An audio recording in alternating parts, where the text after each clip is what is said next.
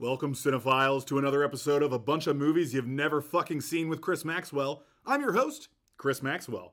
Today we continue our series on Star Wars, particularly Episode 8, Rian Johnson's The Last Jedi. Specifically, the Canto Bight Casino scene where Johnson pays obvious homage to the very first Best Picture winner, 1927's Wings. My guest today is actor Brandon Black. Brandon, how does Wings stack up against other aviation classics for you? Like Howard Hughes' Hell's Angels or King Vidor's The Sky Pilot. Wait, what? I thought we were doing The Last Jedi. It's called A Bunch of Movies You've Never Fucking Seen, and you thought we were doing Star Wars? Yes, I had never seen it. Does that sound like a bunch of movies to you? I watched all the Star Wars movies in preparation. And I gotta ask, why are there so many bad ones? That's it. Get off my show. Then why did you beg me to be on it in the first place? This is just as bad as Brad's new podcast. With Chris and Brad each doing their own podcasts, they were making enemies left and right. But was it even an enemy who killed them? Or could it literally have been anybody? The suspects are endless and the case is still open. Welcome to episode 3 of Murder Case. From Los Angeles, California, it's High on Film! Tonight, we've got Brandon Black and Brick. Sleep with your phone on tonight's episode.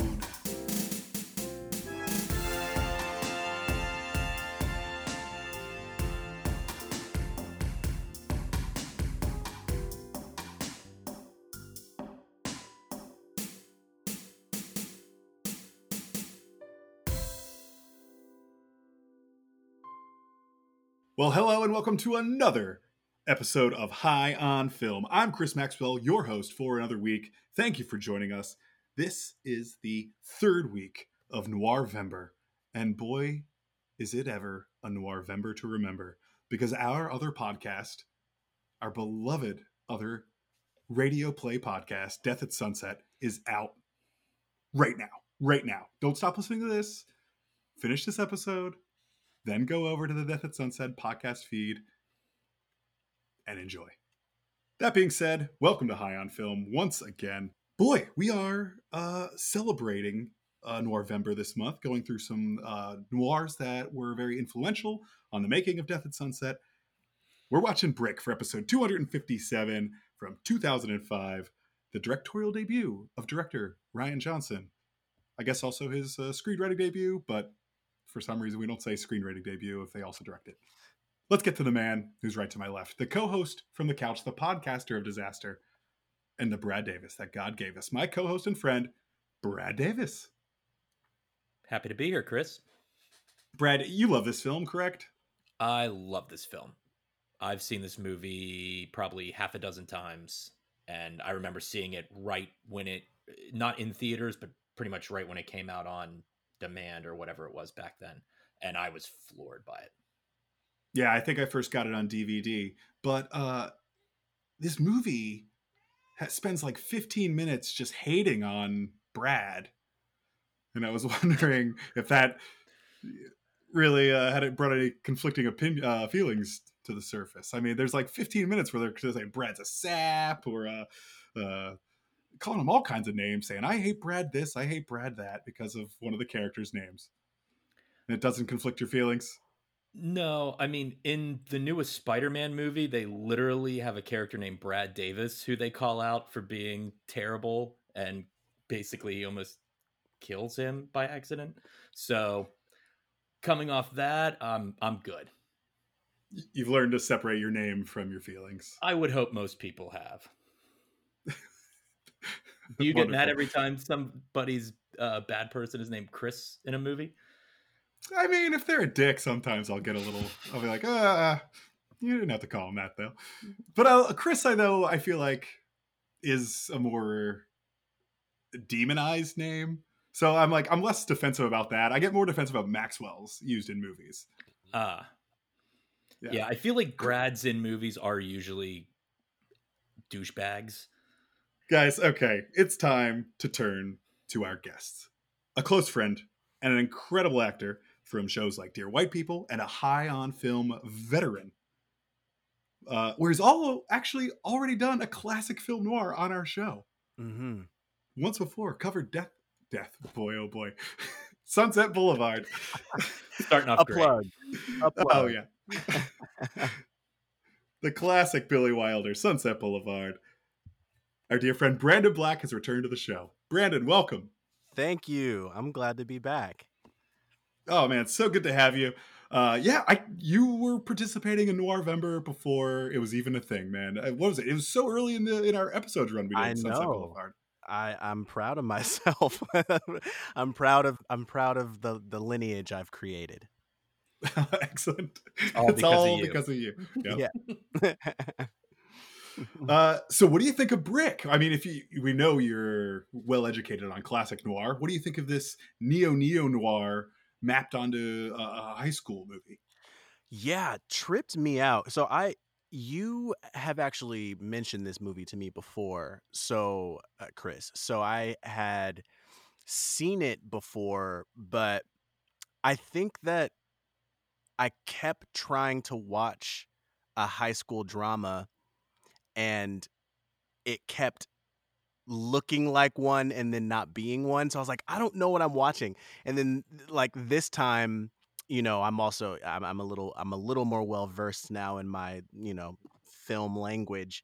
And I was like, oh, okay. So this is a hard boiled crime, noir with like in a high school, I think that's why I couldn't watch it. I couldn't get through it before because I was like, I know that this is important, but I didn't know why. Now I know why. Awesome. Yeah, I mean the dialogue is so stylized. I mean, Yeah. it's so not the way kids talk, but that's part of the fun. Once I clicked into that was part of the fun. I was like, oh, like, yeah, that's the tail and the dame. Like, I was like, oh, okay. Now I can do it.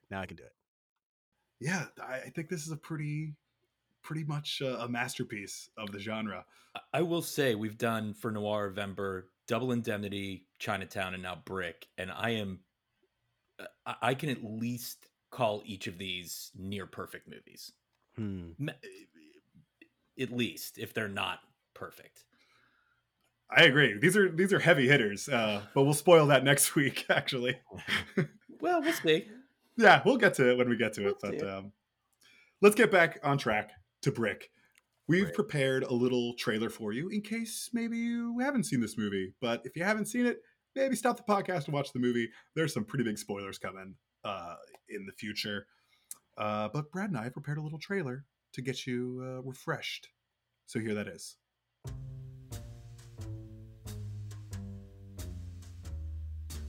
In a world where high schoolers speak like 1930s gangsters, see. I set out to know who put her on the spot, who put her in front of the gun. I was you, Angel. A tightly wound crime will slowly unravel. Dode here says Emily Krasich is dead. He says he knows who did it. And the man that loved her most will stop at nothing to find the truth. You want the whole tale? You want me to tell it to you? Brendan's search will lead him into the savage underbelly of the high school's most ruthless. Jocks, burnouts, and theater kids. Tell me to walk from this, Brian. Drop it. Walk from it. Drop it.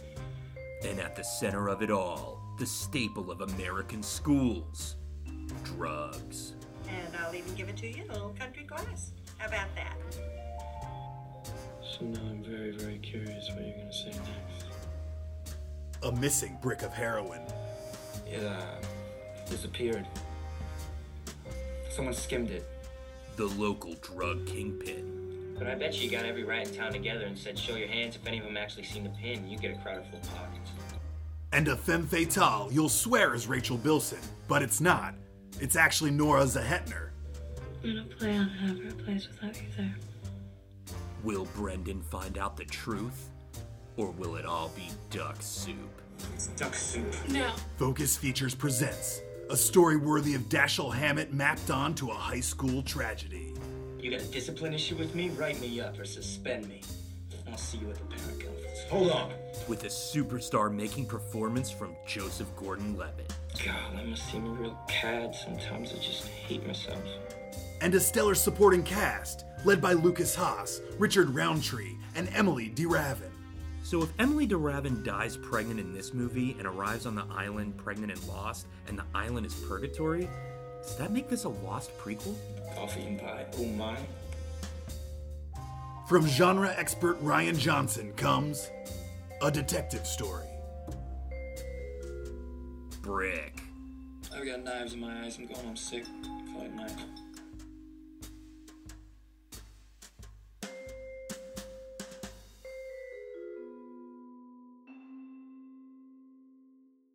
What a trailer. Really, I think summarizes the movie well. It's brilliant. It's a brilliant trailer. Yes. And now it's time for Trash. Star. Destroy.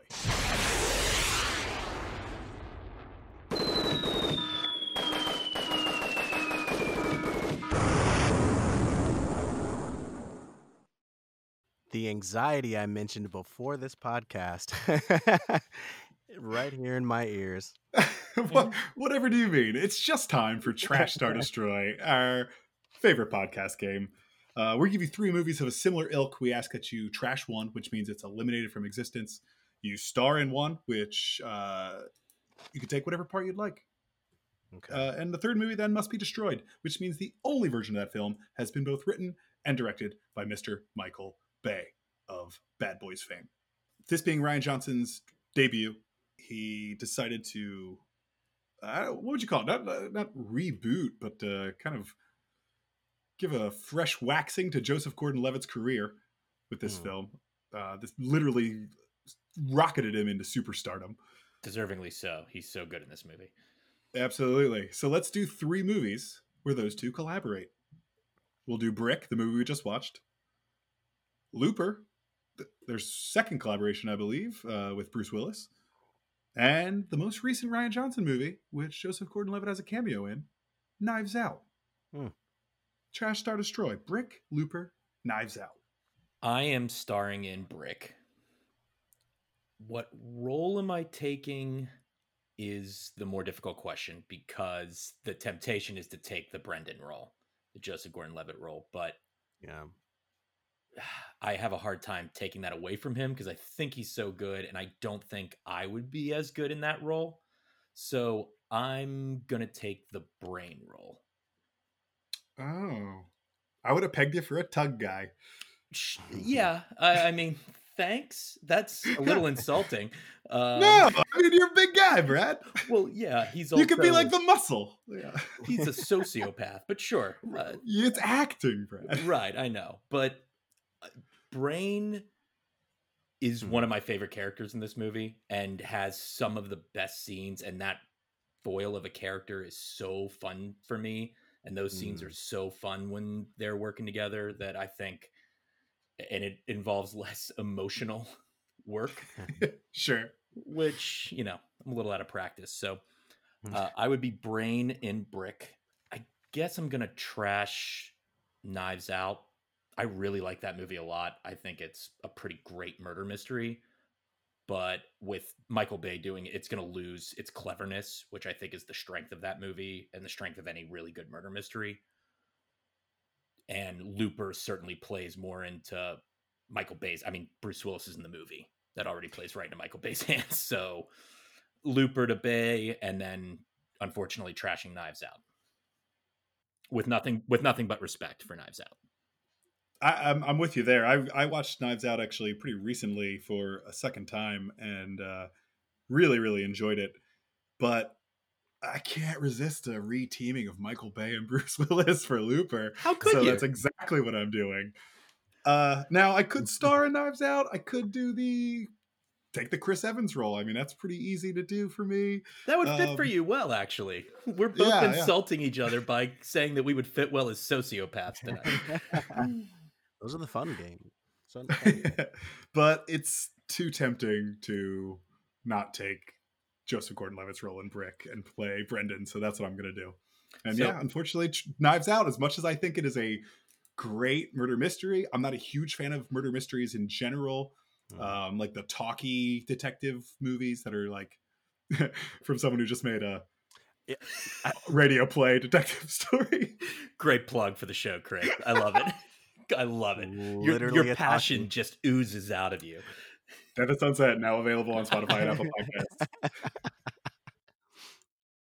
All right, Brandon, get us out of this mess. Sorry, what are you Brandon. doing with this Trash Star Destroy? Okay. Well, I also have to star in Brick, and I also have to be Brendan. I would love to play a role that then catapults me into another, dimension as well. Into Christopher Nolan films. Yes, please. And also I would love to see a Black character play a role like that, because that's what I want to do. And I think that my type lends itself more to that than what a lot of, I'm auditioning for some currently, so I don't want to call them by name, but there's some shows right now that are still doing, drug dealing, like, even though there's that in this too, but like, that's not my character, so I would want to star in it for those reasons. I think that it would be really cool if you could see the same thing, but from someone else. So I actually, for someone who loves these kinds of movies and really is into Joseph Gordon-Levitt, have not seen Looper and have not seen Knives Out. But Looper I would trash mainly because I would destroy Knives Out, and that is because of Lakeith Stanfield. Great actor. Love him. But now every audition I get says, like a Lakeith Stanfield. And I'm like, okay. Of course they do. Of course. That's frustrating, because that dude like a Donald Glover. Yeah. Like a Donald Glover or a Lakeith Stanfield. I'm like, oh, so you just watched Atlanta and that's all you got. All right, cool. So yeah, that's me. Sorry, Lakeith. That is my Trash Star Destroy. Let's do one more. That one was so fun. Let's do one more category. Let's do neo noir. So noir is made post 2000. All right. We'll do Kiss Kiss Bang Bang from Shane Black. We'll do Sin City from Robert Rodriguez. And we'll do Drive from... Oh, yeah, right. Nicholas Winding Refn. That's right. Of course. Yeah. Only God Forgives. Neon Demon, too, which I really do love. It's Drive. It's Drive. Yeah, Trash Star Destroy. Kiss Kiss Bang Bang, Sin City, Drive. That's tough. I think I might star in Kiss Kiss Bang Bang, and I might take the Val Kilmer role. Oh, okay. I really like Sin City a lot. I saw it a little later than everyone else, and I think the Gleam had... It's very good and very well done, believe me. I also wouldn't fit as well in that movie anyway. And it would be fun to work with Robert Downey Jr. and Kiss Kiss Bang Bang. I really think that's a very fun script to be a part of. So I'm going to take the Val Kilmer role, which means I am, I guess, trashing... Wait, Kiss Kiss Bang Bang... Sin City and Drive. Sorry. That means I'm trashing Drive, which I really do enjoy, but I don't think that plays as well into Bay's hands. And unfortunately, Sin City does, though that movie takes a huge step down, I think, with Bay directing. Yeah, it's a really fun movie, and it falls very easily into the devil's works in Michael Bay's hands. Uh, Brandon, what about you? Man, it's like I don't want to be like so stereotypical of like an actor, like Just do also it. Just do it. Death at Sunset coming out now. I play an actor. um but like, sure, here I am being a dude bro. I would love to star in Drive as Ryan Gosling. I'd love to put on those gloves and Don that scorpion jacket. yeah, and shift those gears all with precision and silence and shit. Um Yep, he's a good one. Love him. I haven't seen Kiss Kiss Bang Bang or Sin City in so long that this is surface level, but I guess I'm going to destroy Sin City because I'm like Michael Bay, Sin City, crazy visuals. He'll blow things up, and there's sexy women in it. Jessica Alba. Yeah, Jessica Alba, when she's like the stripper or what. So like he'll love it. He loves that's the scene. That's his thing. He loves it. Right up his alley. So he'd be happy here in this scenario. And then that Kiss Kiss Bang Bang, I guess that leaves to trash. And I'm really only trashing it because I haven't seen that in so long. I can't really remember. I can't even really. I shouldn't say I've seen it. It's been that long. So. Sorry, Robert Downey Jr. But I don't think it's crazy to trash Kiss Kiss Bang Bang because that's what I think I'm doing. Yeah. I also haven't seen it in a while. I do remember the movie, and I really remember liking it, although I'm sure I haven't really watched it in modernity, like recent future, so I'm sure it doesn't hold up on all the Shane Black problematic areas that I'm sure most of his movies don't hold up on. Probably true. And yeah, like you guys, I think it's just too tempting to give Sin City to Michael Bay. I'm gonna do that. It has the best chance. I mean, he has his best chance there. I don't know why I'm suddenly catering to his chances, but that's what I'm doing here. Yeah. If he gets the cast, I mean, he could hold up and gets to re-team with Bruce Willis. Right. The theme of the episode. Yeah. Bay and Bruce. Yeah. But Brandon, yeah, that's why, man, don't be discouraged. I am absolutely taking Ryan Gosling's role in Drive. I'm putting on that jacket. I'm driving around LA to awesome music, and I'm acting with Carey Mulligan and Oscar Isaac. Are you kidding me? And Albert Brooks. Oh yeah, and Albert Brooks too. That's cool. That's cool. He's the voice of a character in my favorite Simpsons episode. So. And Ryan Gosling doesn't talk much in that movie, so that would probably benefit me as well if I would have taken that role. So maybe I made a mistake. Well, guys, it's time for a commercial break. We'll be right back after this.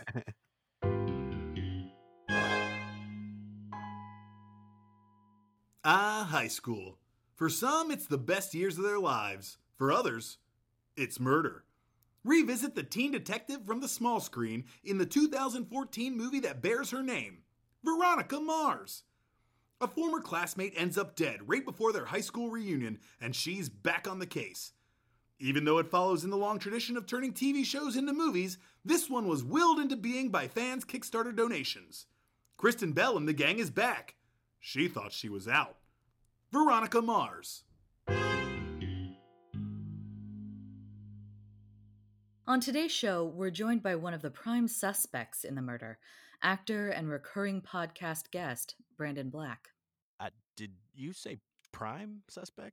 Brandon, we've heard the tape. On a scale of 1 to 10, how angry were you during the recording of Chris's podcast? 6.5. I mean, have you listened to the show? That's how all the episodes went. And your outburst on Brad's show? Was that an anomaly, or was that how his show went too? That was pretty much how his show went too. So you hated them? No, absolutely not. It's just that separately their podcasts were insufferable. And he was right. In my opinion, insufferable might be too kind. Both shows quickly dissolved after surpassing Apple Podcasts' negative review threshold. Turns out there is such a thing as bad publicity. Not wanting to step out of the spotlight, they did what anyone in Hollywood would do. Go back to the last thing that worked. The return of High on Film, next time on Murder Case.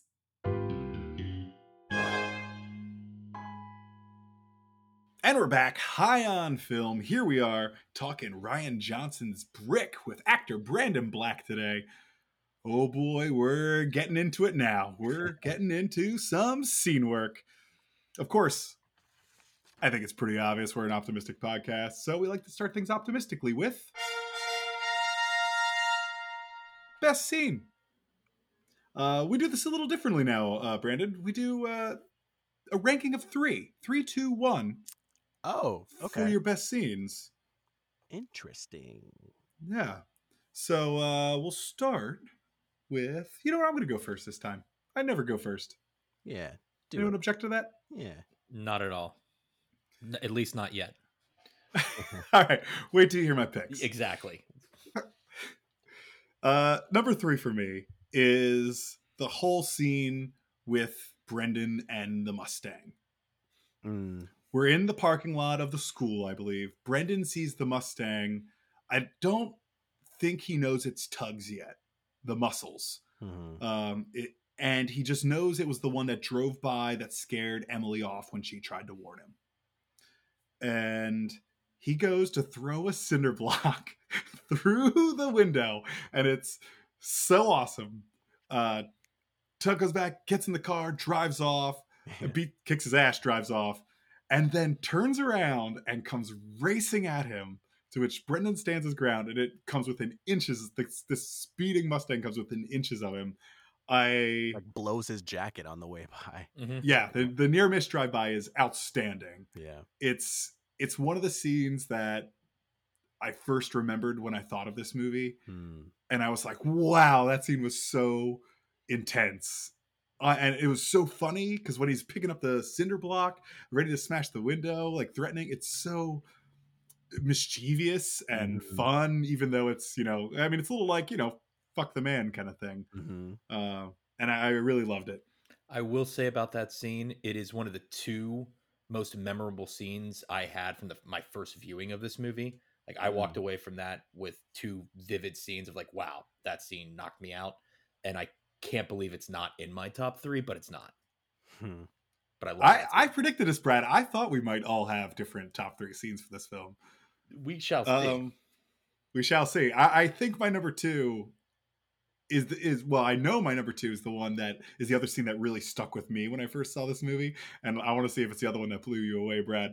It is the reveal that the Pin lives with his mom, and we come upstairs after this crazy basement seat negotiation in this bare bones basement room, unfinished or barely finished. And we come upstairs and it's revealed that it's morning, and Pin's mom, the Pin's mom, who's a 26-year-old like townie essentially, his mother is making breakfast and she offers them juice, and it's just so funny. Yeah, I love that scene. It's such a good joke that while this movie never breaks the world of the noir that it sets up with the language, this is a brief, I guess this is the one break that it does, where it's suddenly in mid 2000s America, and your mom's like, would you like milk or grapefruit juice? And it's so funny. Although I guess that could be a mom in the 1930s as well. So sure. And you know what, Chris? I lied because there's 3 scenes, because I actually wasn't thinking of that one, but there are 3 scenes that I took away from this movie the first time viewing it that stuck with me, and that was one of them, because that is the tonal shift from what basically the whole movie has been, and we're probably, God, I don't even know, probably at least a half hour into the movie when that scene happens, half hour, 45 minutes. The tonal shift in that is unlike anything else in the movie, and it's so funny. It's such a good joke. It's such a good bit. And then it's right back to the tone, like right back to the movie. Like, yeah. Like right back into it. Can't stray, man. You don't want to break that tension for too long. And number 1 for me is the knife chase around the high school. Do we know who it is? Like, I'm trying to remember now. Is it just some random hired muscle? Yeah, it is hired like muscle. Guy in a black jacket. Yeah, it's hired muscle by, he thinks it's the Pin, but it's not. Right. It's Dode. Yes. Yes. Maybe. Wow. Now, either way, the actual character we haven't seen before. No, and it's basically we see at the beginning of we see that guy at the beginning of the scene, and we see him at the end, and that's it. Yeah, but the I should say the shots over the course of this entire movie are outstanding, but this little foot chase is so well done, and the sound design is through the roof with the footsteps and the different shoes, and then of course Brendan takes off his shoes to fool the guy, and then the bung into the just pole or whatever it is there. Is so good. It's absolutely the most tense, exciting, artistic scene I've seen in a while for like a pretty plain foot chase. Like there's no Yeah. parkour. Yeah. It's literally just running around corners and trying to outsmart the other guy. Yeah. It's fantastic. Yeah. And that was the other scene that I walked away from this movie. That chase scene is excellent. You're right. The sound design on it is amazing. And the setup of how long they're running for, how much you hear the footsteps, and then to have it all come down to Brendan realizing if he takes off his shoes, he can trick the guy That's so cool. into not realizing he's stopped running is brilliant. It is so cool, Brandon. You're absolutely right. That scene is terrific. So I'm sorry, is it 3, 2, 1 as in like your third favorite, second favorite, first favorite? Like the Correct. number one is your favorite? Yes. Yeah. Okay, so 3 for me. Damn, this is tough. I really liked all 3 of these so much.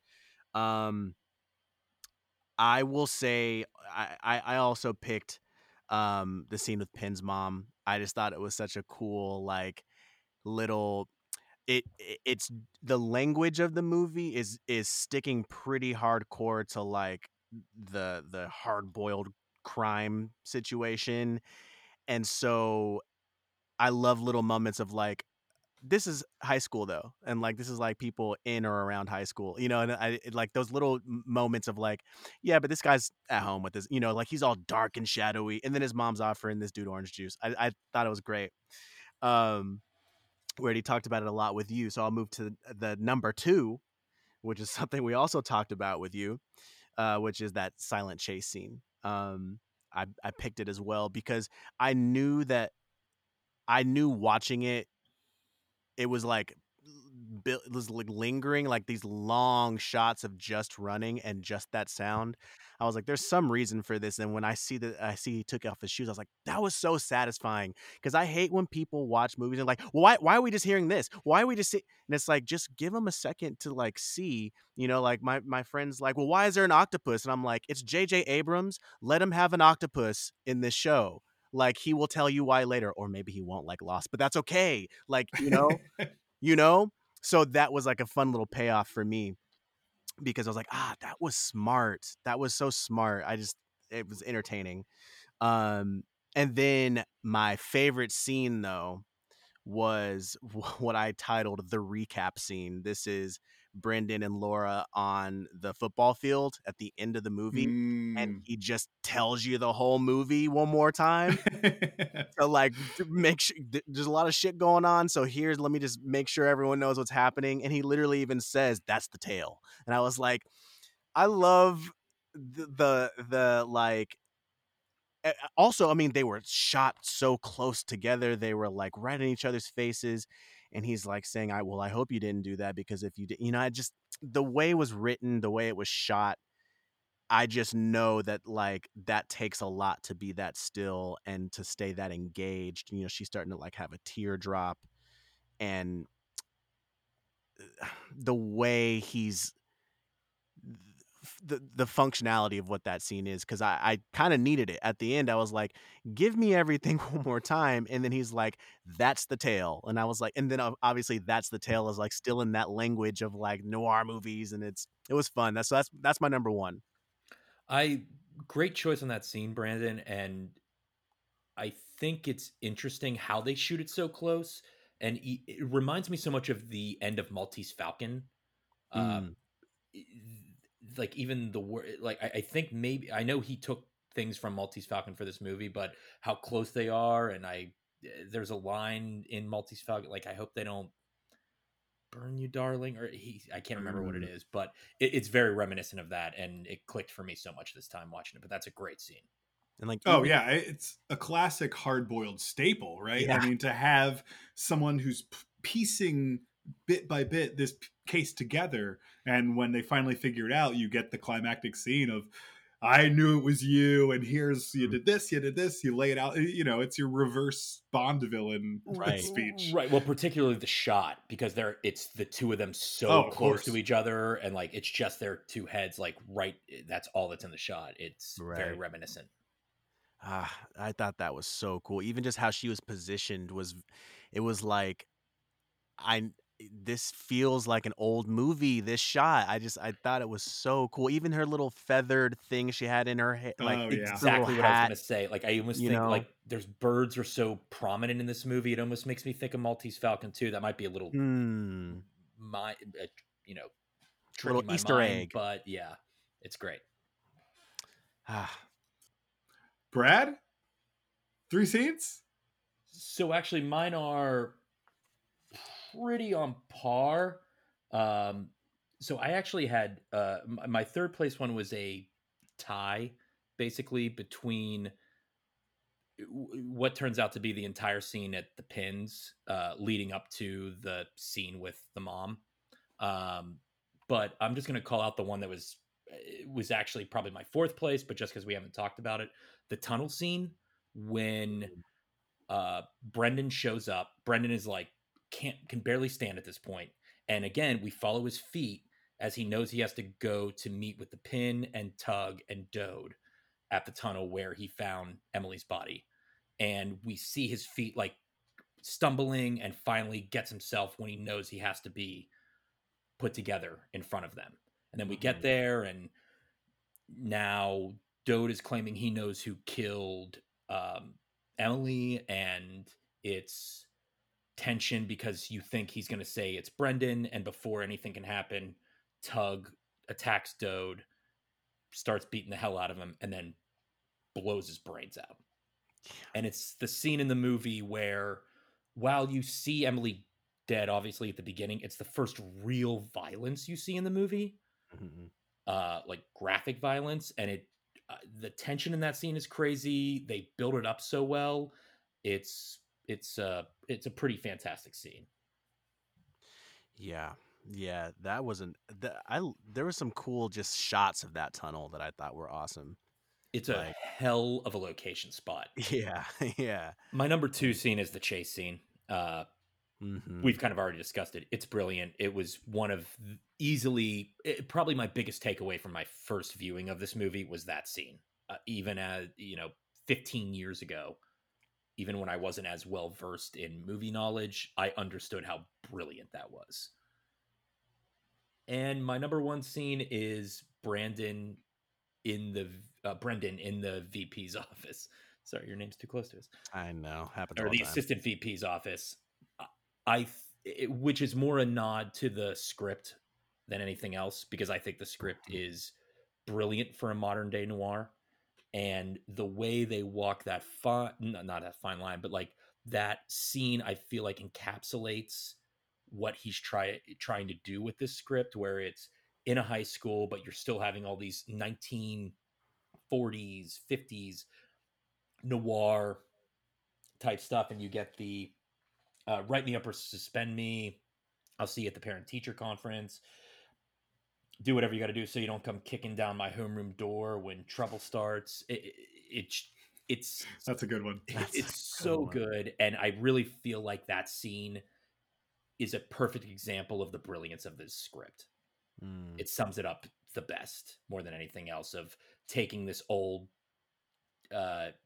genre and the way they use the language in that genre and bringing it to modern day, and it works so well. All right, well, if there's a best scene, that means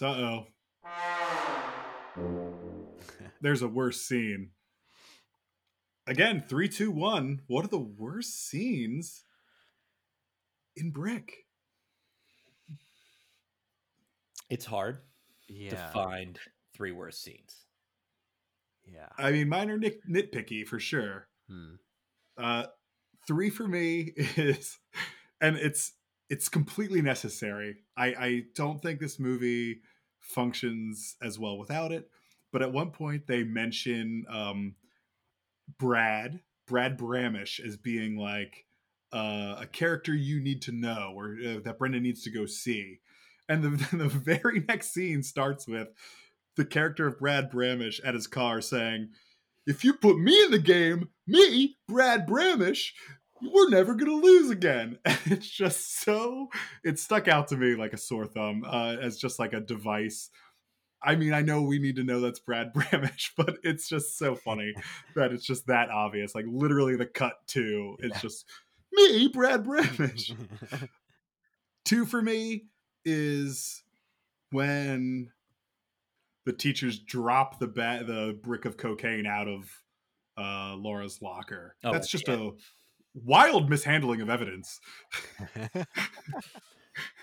That's true. That's just, yeah, just bad. Like, what are you guys doing? Are none of you professionals here? Especially if you see it, just wait. Like, okay, no, we got to get the actual cops in here and figure this shit out. That is a lot of heroin. Yeah, exactly.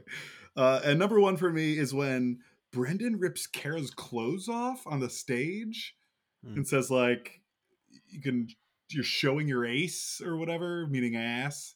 It's like, that's a little much. You don't need to be disrobing women in public. Yeah. I mean, rude. Yeah, to say the least. It's probably a scene that wouldn't happen if this movie was made today. Yeah. Yeah, my 3 are small. My number 3 is when we get to the party scene near the beginning and we see Laura playing the piano. Halloween in June. Yeah, and her playing the piano and singing a song, which the song's fine. She doesn't do a bad job. It's just weird to like. It's a noir trope, though, right? I know. Sitting on the piano, singing a song. It makes sense for the genre, believe me, but it just felt like a scene that was not really necessary and doesn't really tell us anything about her character that is pertinent to the rest of the story, which kind of leads me into number 2, which is Brendan's crying in bed over everything. Like, he's so over everything, and he's falling over constantly in the movie at this point and can barely stand up because I guess he swallowed so much blood, and it's him and Laura again. Truthfully, overall, I think Laura's character, obviously the femme fatale necessary for the movie. I think Nora, how do you pronounce her last name? Zethron or whatever. I think she does a very good job in the movie. Nora Zehetner. Again, very nitpicky stuff, but this time viewing it, it was like, man, I really like what she's doing and I understand why, but everything else is so much more interesting. And my number one worst scene is, it's a point where Brendan's at Pins, I believe, and he's using a mirror to reflect the sunlight to light the room. Now, it's cool. It looks cool. It's a cool idea.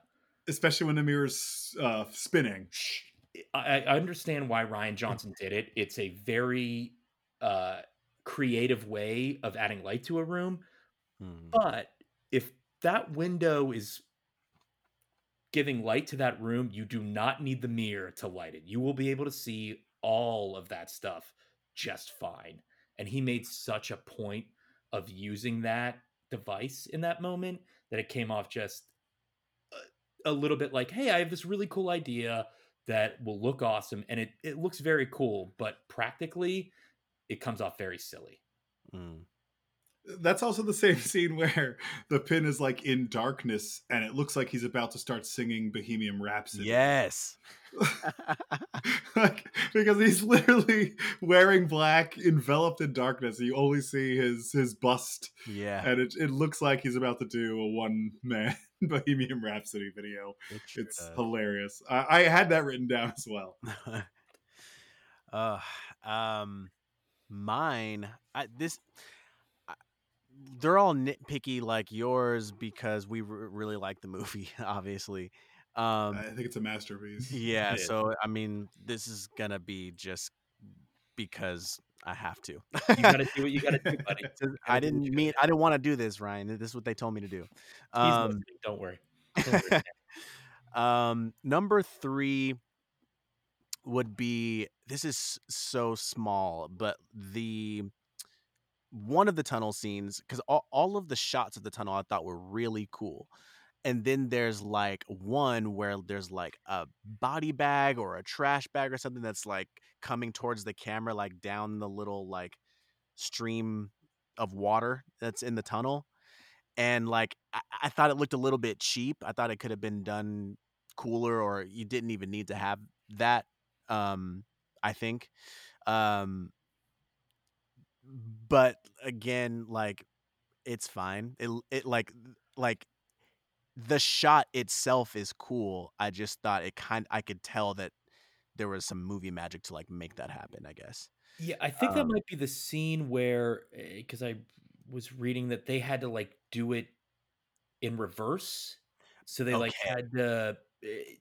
I mean, all things said, they had a very small budget for this movie, and I was reading how many little things they had to do in order to make it work without having the money to actually film things like that. So I think one of those is one of the things that were mentioned in that situation. But yes, I agree. And that's why I hate to even bring it up, because like I like stuff like that. I like when there's like limitations due to whatever reason, and so you have to, I mean, with Sunset Boulevard, I was nerding out over the fact that they had a mirror at the bottom of the pool to shoot the body from outside of the water, because there was no such thing as waterproof cameras. Like, love it. But yeah. I'm amazed you're referencing something you brought up in Sunset Boulevard, which was at this point how many years ago? It's 6? because I 8? just love I don't know. I don't know what year it was. You're right. No, I think for the you're more viewers 7 or 8 years ago. for the listeners who have been with us this long, you'll remember. They will. It was an episode 6 of High on Film. One of the first 10. For Yeah, sure. yeah. Oh man, another noir. So number 2 is I also picked Laura playing the piano. I didn't, until you said that, think about how that's a stylistic thing that is such a nod to every other movie. I kind of wish I didn't put that, but at the time I was like, I don't need this, and it kind of, it's extraneous to the plot. Yeah, and I felt that. I felt like we're taking a pause from the plot for a second for this.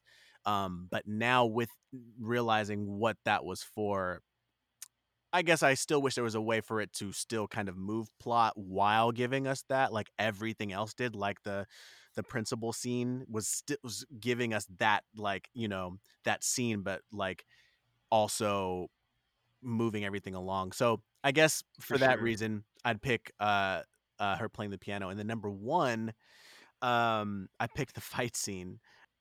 Which one? The with Brad. Brad. Interesting. Not, I'm being nitpicky again, because not really the whole scene. I just thought that, like, for the only 2 black people in the movie, I just felt like it was a little, I don't know, he was a little annoying. I mean, he was supposed to be annoying, and he was supposed to be what he was, but I was just like, shut up. I don't know. I didn't. It got cool again when like Joseph Gordon-Levitt comes over and he's like, yeah, as in the thesaurus, you can find other words for it, or whatever he said. And I was like, oh, this is cool dialogue. Okay, cool, I'm back. But just for a second, it was just very like, me, like you said, me, Brad Bremish, or whatever his name was. And I was like, they're doing, on one end, I like when they're like, we're in high school, and so we get to have very specific characters, the very pretty girl, the, like, the greaser guy, or whatever, like all those things. But he was jock. Yeah, he was so super jock that I was like, ugh, stop. But yeah, just had to have 3 things. Yeah, I gotta say, I like the way that fight scene is shot and edited. Well, yeah, I fully agree, though. The representation of this movie is minimal. Mm-hmm. Had to point it out. Had to. Absolutely. I get it. Absolutely. Noir in general is pretty Yeah. goddamn white. Yep. Yeah. Sorry to say. Yeah. We could still fix it, You still fix it. you know? All right, guys, it's time for our favorite podcast game.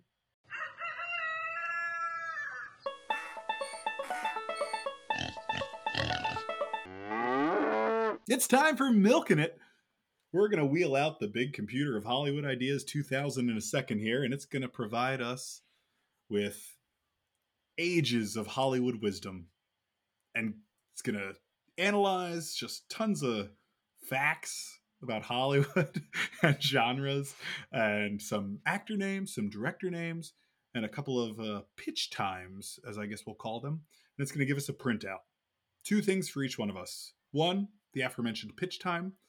We'll either get a elevator pitch, which will allow us 30 seconds to do what we're about to do, a water cooler pitch, which will give us 1 American minute, or a boardroom pitch, which will be a minute, 30 seconds, to get out the best pitch you can of the second bit of information that the computer gives us, which is either a genre, actor, or director card, which will allow us to reimagine the events, the characters, any pieces of the movie Brick that you'd like to, and repurpose them for a completely different movie to put back out there and make $1 billion more for the studio system. So, Okay. yes, complicated premise, but as soon as you start listening to it, you get what's going on. I'm not nervous at all. You shouldn't be. You've played this game before. It's just slightly different rules. But you haven't seen the brand new big computer of Hollywood Ideas 2000. Oh, Uh-oh. prepare Here. yourself. Oh, Look at this guy. Look at this shining piece of technology. wow. Let's fire her up.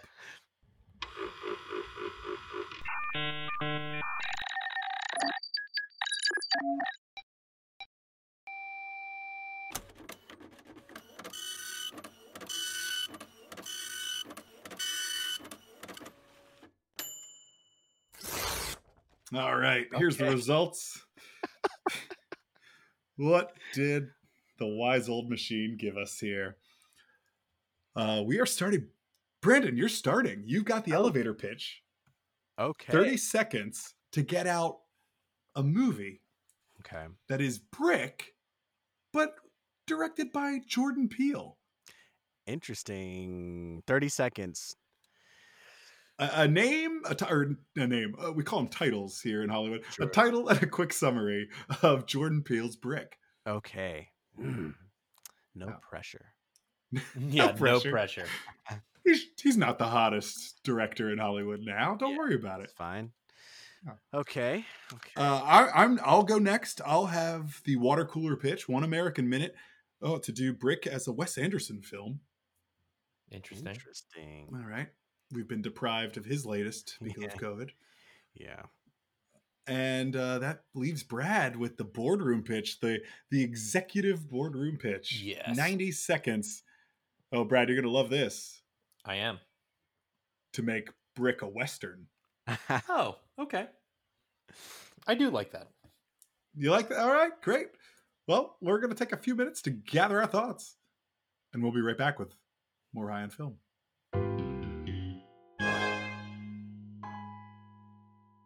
Time to milk it. Brandon, we're starting with you. You have the elevator pitch Okay. for a Jordan Peele movie. 30 seconds to get out the title and a quick summary. Okay. You ready? Yes. And away you go. Okay, this is Jordan Peele's Fever. This is about Brendan, who discovers the body of his girlfriend, and he slowly unravels a plot by white supremacists in his town to kill his girlfriend and pin it on him. So he spends the movie trying to find out who killed his girlfriend actually, and the town is full of white people. There's literally only 3 black people in the town, him, Megan Good, and a old boy. And so that is Fever by Jordan Peele. All right. Well done. Thanks. Fever. That's a good title. I That like is a good title. Yeah, you know where it came from, right? Well, Jungle Fever, because she's white, he's black in my version, which wasn't apparent in my 30 seconds. But yeah, I mean, an offensive term, Jungle Fever, but that's what they would use in a town like this that I've made up in my head. Yeah, and a pretty good Spike Lee movie. Jordan Peele? No, Jungle Fever is a pretty good Spike Lee movie. I was like, different dude, don't do this. No. Brandon, give me a little bit of credit. I I was know like, the difference between Jordan Peele and Spike Lee. I was like, you've never been this way. What is happening? Don't do this to me, man. Don't do this Not to now. me. Not in the I last came on season. your show. I came on both of your shows. Brandon, I promise you, I'm going to try my best to be a white guy that doesn't let you down. Appreciate man. you. Appreciate you so much. All right, Brad Davis. Thank you. Brad Davis, I'm next. Yeah, you are. I was going to say, yes, you wanted me to confirm. Yes, you are next, Chris. I did. That's what I wanted. Mm-hmm. I have the water cooler pitch, 1 American Minute for Wes Anderson's Brick. Not going to be called Brick. Good. Ready? Yeah. Ready, me? I'm ready, Chris. Okay. Way to go, bud.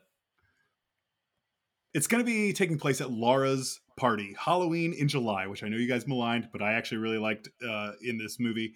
But it fits the Wes Anderson aesthetic. They're wealthy. They have quirky costumes. And of course, we're leaning towards the whodunit side of detective movies, which I already maligned earlier in the podcast. Only this time, the party is being held by the Pin, now played by Bill Murray. A large brick of heroin was stolen from his personal stash, and he's invited all the suspects to his house. Shortly thereafter, Emily, Gwyneth Paltrow, is killed. Brendan, of course, hasn't dressed up. He's the only one who hasn't dressed up like it is in this movie. I think that's a really fun thing. He's played by Owen Wilson. Luke Wilson is the brain. Willem Dafoe is Tug. Kate Blanchett is Laura. Tilda Swinton is Kara in Wes Anderson's The Crime Sophisticate. Yes. Good title. That's great a good title, man. Great cast. Thanks. And great cast. That's well done. That's thank you. than mine. Brad. Yes. Boardroom pitch. Boom. Should I call it a rival genre? I feel like these two genres were kind of popular around the same time. Westerns and noirs. So let's do it. Let's flip flop it. Here we go. Let's do it. 90 seconds for the boardroom executives. Go ahead. Okay, so Brick took place in a high school. We're going back to middle school for the Western. We have Sheriff Fry. He's the hall monitor of the middle school, and he's on a mission. His deputy hall monitor was killed, and he wants some answers. He suspects any one of the number of school gangs could be the culprits. He's got the artsy fartsies, the theater kids crew, the gym class gang, the music men. There's plenty of suspects out there. He finds out that baseball cards have been hot on the market, and one of the cases of baseball cards has been stolen, and it had a Ken Griffey Jr. rookie card in that case. And a fake was resold to someone, and they're mad and they want revenge. Sheriff Fry learns that the Tug of the gym class gang did it, and also finds out that the teacher's pet, Laura, was behind all of it. He confronts her at recess and tells her everything, and she is taken to the principal's office and expelled. And he goes back to being hall monitor. The title sucks, but it works for the parallels of Case. Okay. A brick of heroin, Case. a case of baseball cards. Got it. Great job, guys. I think we just sold 3 more movies Definitely. to make the studio system $1 billion more. Congratulations, everybody. I The think rich get richer. I think mine would maybe end up on Quibi, and that's about it. But that's okay. A quick bite? No, come on. I don't think anything's going to end up on Quibi anymore. I know, that's why I said that. R.I.P. All right, guys, we only have one more segment left in the podcast, and it's Brad Davis. You just watched Brick. What are you going to do next? I'm going to rewatch Looper. I haven't seen Brothers Bloom, but it's the only Rian Johnson movie other than that I have not seen more than once. And while I liked Looper enough when I saw it in theaters, I didn't love it. So I think it's deserving of a second shot. All right. Brandon Black, you just watched Brick. What are you going to do next? I'm going to watch a bunch of Joseph Gordon-Levitt movies. I know I like him, but I feel like even though I've seen a few of his movies, like enough to like kind of have an idea of him, sometimes when I'm onto somebody, I'll just watch everything like consecutively to kind of see like where like their stuff from first movie to their last movie. So I think I'm gonna like go on a little Joseph Gordon-Levitt tear. Little 10 Things Excellent. I Hate About You. Yeah, get into Great it. movie. It is a great Don't movie. Rock from the Sun is an outstanding show. It's a great sitcom. Right? Yeah. It's one of Angels in the Outfield. And for me, it's always like, let me see what they were like in their first thing. And to be honest, sometimes it's like, yeah, look, like that's how they were in their first thing. Like it's okay for me in my first thing if I'm not like, Joseph Gordon-Levitt later in life, because he's clearly grown. So I'm kind of just reassuring myself, Yeah, I like that. Yeah. Totally. Although he's great immediately. It's annoying. He's very good. I mean, he's good. A good kid actor in Angels in the Outfield. I will say that. Yeah. It's annoying. He sells it. Chris, you just watched Brick. What are you gonna do next? Well, I think I'm about to jump on the internet and troll a bunch of people about how good The Last Jedi is, because this really just reminded me of how, like, rewatching Knives Out recently and rewatching Brick just reminded me of how good of a filmmaker Rian Johnson is. And if you don't think The Last Jedi is in your top 3 best Star Wars films, maybe I'll give you top 4 if you're a original trilogy purist. Yeah. But I think it's top 3 best Star Wars films. I'm gonna heartily disagree with you. It's so good. It's so good. And yeah, maybe I'll watch The Brothers Bloom. Yeah, I want to see it. I don't hear the best things. I think it might be his one shortcoming, in his filmography. But hey, what are you gonna do? Sophomore slump, am I right? Yay. His writing is so good. I'll give that guy a shot any day. Yeah. Well, guys, this is the end of the podcast. No. It is. It is. I've never done it before. I'm sorry. Brad. Same. Guys, it comes as a surprise every time. Brandon, thank you so much for being here today. Thank you. We should definitely tell people to watch Dear White People on Netflix. Yes, please. Where they can see you. Yes. They'll be able to listen to you specifically, this Friday on episode 2 of Death at Sunset. Yes, check it out. I haven't even heard it yet. I'm excited. Well, yeah. Friday's only 2 days away, my friend. Yes, sir. And I do have a little episode of Shameless in this last season to check out. A couple commercials you may see around. So, if you see it, just feel happy that your boy's, trying to get a couple COVID coins, trying to stay alive, literally. Dude, always great to see you. Nice to see that you're well, that you're working. Thank you so much for being on the show, man. Thank you for having me. It's been cool to do this through the entire the whole run. Absolutely. Yeah, seriously. You were there at the beginning, you're here now in the reboot. Yeah, so exactly. Brad, anything to plug this week? At BD Always GP on Twitter and Instagram, and please listen to Death at Sunset. Episode 2 is out this week. We are so proud of it. Actors like Brandon and a lot of other people who were so generous in their time to contribute to the project. We're just so grateful, and we just want people to listen. We had a lot of fun making it, and we think it's a very fun podcast. So please check it out. Yeah, and I'm at Cross Maxwell across your social media accounts. That's Chris with an O in place of the I. And just to compound on everything else that people are saying, rate and review Death at Sunset and High on Film wherever you listen to your podcasts. Apple Podcasts, Google Play, Stitcher, Stitcher. We're on Stitcher, Spotify, SoundCloud, wherever you want, guys.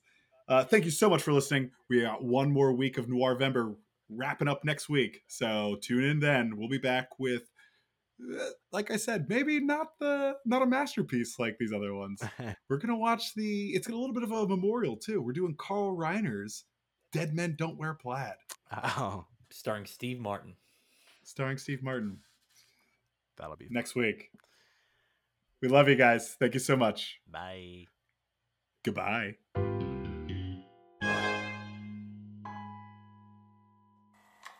You're a lousy fucking softball player, Jack. Welcome to Brad Watches A Few Good Men over and over and over again. I'm Brad Davis. This is viewing number 38, and joining me for the 13th time is actor Brandon Black. Brandon, lucky number 13. What'd you think? Yeah, I can't do this anymore, man. I literally have nothing more to say about this movie.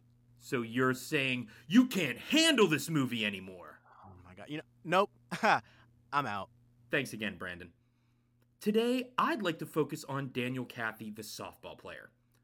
For starters, a solid swing. I know he whiffs on one, but come on, it's Demi Moore.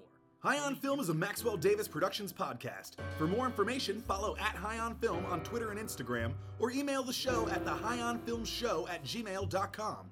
Original music by Zach Pfeiffer. Special thanks to Carly Walsh for lending her voice to this episode.